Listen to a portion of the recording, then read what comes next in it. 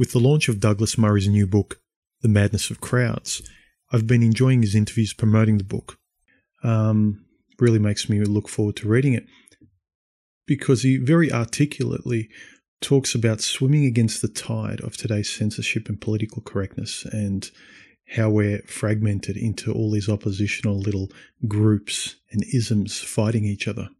It made me think about today's litigious environment where saying what you think or even exploring thought creatively, finding out who you are by what you think, just that very simple mechanism of what it can be to feel alive and find some sort of meaning, you're more and more not permitted to do so for fear of you losing your career, job, family, just everything being taken from you.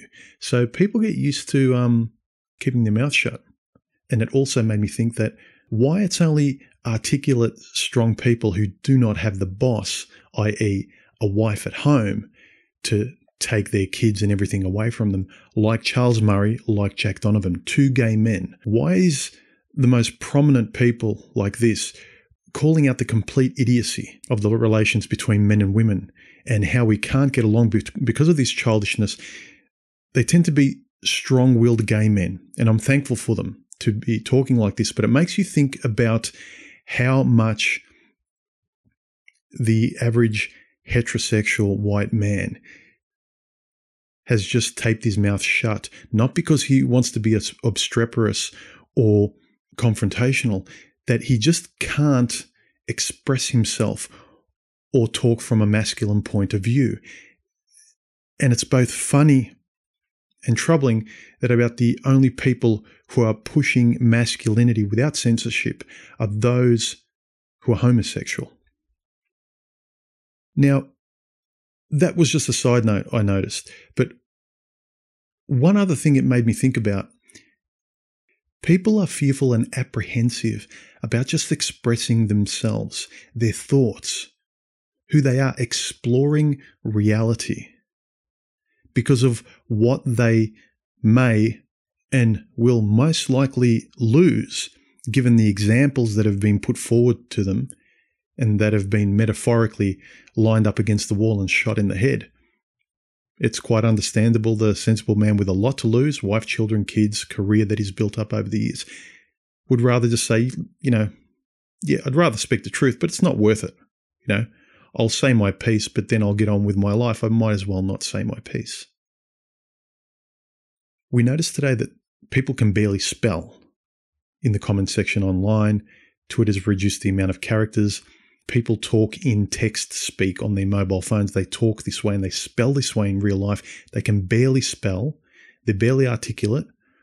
And I've long ago noticed, and people like Stefan Molyneux have reflected this, that writing well helps you express your thinking well, and it helps you know yourself and reality that much better. So if words are censored, if there are a lot of things you can't say and you can't even think them, you start not even looking at those things conceptually and mentally in your head to be able to articulate them. So your lexicon drops, your vocabulary drops, and the mechanisms by which you can express yourself drop, and you can express yourselves in ways of knowing yourself and things that much less. So you dumb yourself down.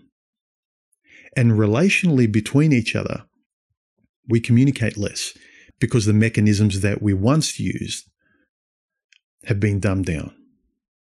So not only do we individually suffer, we suffer relationally with each other. We can't help each other rise by conversation because of this censorious nature of putting our hand over our mouth and not thinking it's worth it. If you cannot discuss articulately with intellect, you cannot think better. The better you think, the better you speak, and the better we can relate to each other, gentlemen. And it's not just the individual thing that I'm pushing. The individual, the strong, self-actualized individual spreads out and communicates with others. If we cannot express ourselves because of self-policing children ready to ruin each other's lives, then we become nihilistic docile cows always giving up. And we're giving up on ourselves, gentlemen. It's not just, well, who cares about smart people? You're giving up on knowing yourself. You keep dimming that fire of feeling alive because you're waiting to be fed your fire. And the fire's marketed to you as just various one-trick ponies that you can't move left or right from. Listen, we talk about we edit ourselves, biologically speaking, from women. We watch what we say conversationally in front of them. Because women have moved out into the world and now gynocentrism, the female mind is the world's mind, we edit ourselves in front of the world. So no longer did you have to worry about watching what you said in front of your wife, lest your children and your investments over life would be taken from you. Now you need to act that way. You censor yourself from the female everywhere. In media, in your outer life. You never used to worry about it outside of your home and your spouse. But now we're watching what we say in front of the boss out in the world as well. We are scared to say the wrong thing, not only in front of the people we love, lest they judge us. We will not talk even to strangers out there because we've cast that onto the world as well. We are forever mute. We give up our relational curiosity with each other when we converse now. We edit before we speak. All these micro edits, not to say the wrong thing, not to offend, qualifying everything with, well, obviously not all blah, blah, blahs are like this, but, and then you relay your point. You have to qualify to those with such a low insecure bar before you can talk with a higher, broader mind. There's little creative mental curiosities. There's very little discussing openly. We edit and script before we even speak to each other. And why I continually have a beef with childish confrontations online and people outing each other and wanting to destroy each other is the lack of compassion that I talk about. It's important not because I'm boo-hooing anything, not because I need to toughen up, but because in this censorious environment, if one is not allowed to talk openly, converse, make mistakes, explore, be creative, relate to each other without being judged on every single word he says, the default is to naturally go to a politically correct language where you won't be vilified, where you won't lose your job, where it'll be a safe conversation because the words are safe, the ideas are safe. It's not that I just have something about high standards, intelligence, and excellence.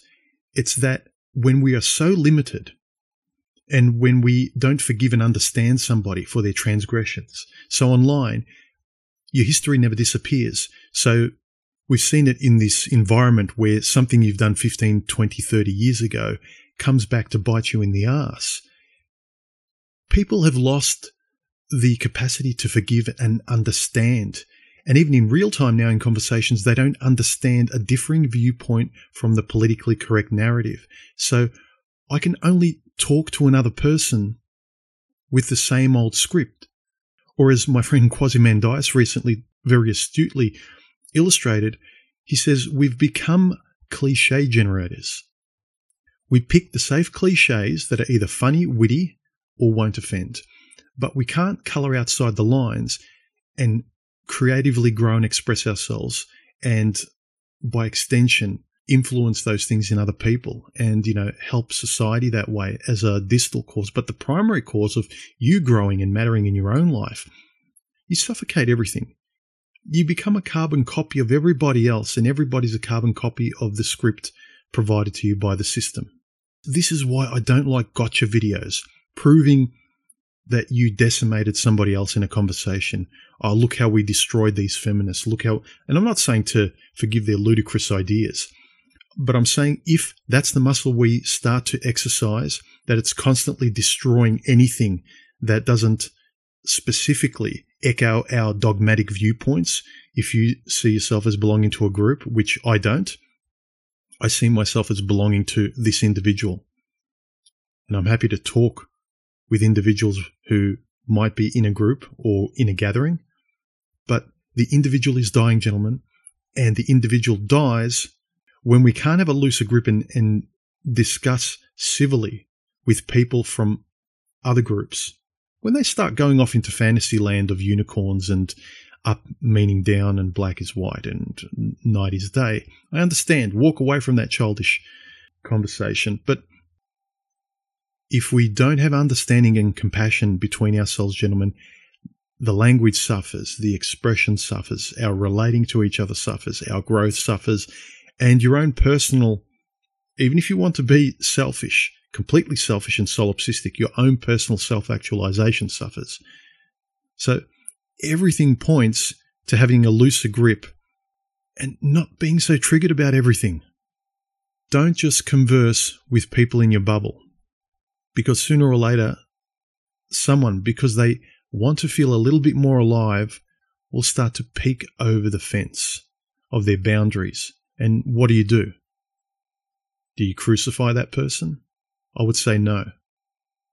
I think the degree to which you want to self-actualize, have an interest, and want to find out who you are as the individual, the cooperative relating individual to the world and other people, the less so you're offended by anything or anyone outside of you. Gentlemen, remember this, if you remember anything in this video. When we give up on thinking and conversing openly as ourselves and exploring our thoughts and not having to worry about our lives being ruined and being destroyed as a result, when we give up on ourselves this way, creatively, intellectual curiosity, introspectively, when we give up trying to talk about what we honestly think, we give up on all that we could be as individuals, and relationally, because we're not open, we give up on each other. We are regressing by this censorship. We are regressing also by censoring each other's differing opinions, which I've talked about a few times. This is why I have this loose grip, live and let live. Unless you're being insulted specifically, you as the individual, do not get offended by ideas. Do not throw somebody to the wolves because of a different opinion. Discuss the ideas. Have constructive criticism. But destroying somebody else's life and finding glee, enjoying that, it's something that's perverse, and I can't understand it today. And I see the intellect seeping out of our culture and people becoming dumber and dumber. When we censor and limit ourselves, and when we abide by this censorious culture we're living in now in gynocentrism, how we limit all we could be intellectually and in a self-actualized manner, how much we're smothering our aspirational, feeling alive qualities we could have. We're dulling our flame, not only with yourself as a person, but relationally with other people too. We are operating at such a low level. We are lowering the potential of ourselves as human beings to marketed consumerism because we're fearful of our lives being taken away. But more importantly, what strikes me is we're censoring all that we could be as individuals, censoring what we could contribute and make of life if we were to be a little bit braver. Anyway, something to think about, gentlemen. I'll talk to you later. Subscribe, share, like, comment, and support me via the links below this content if you appreciate these talks. Thanks.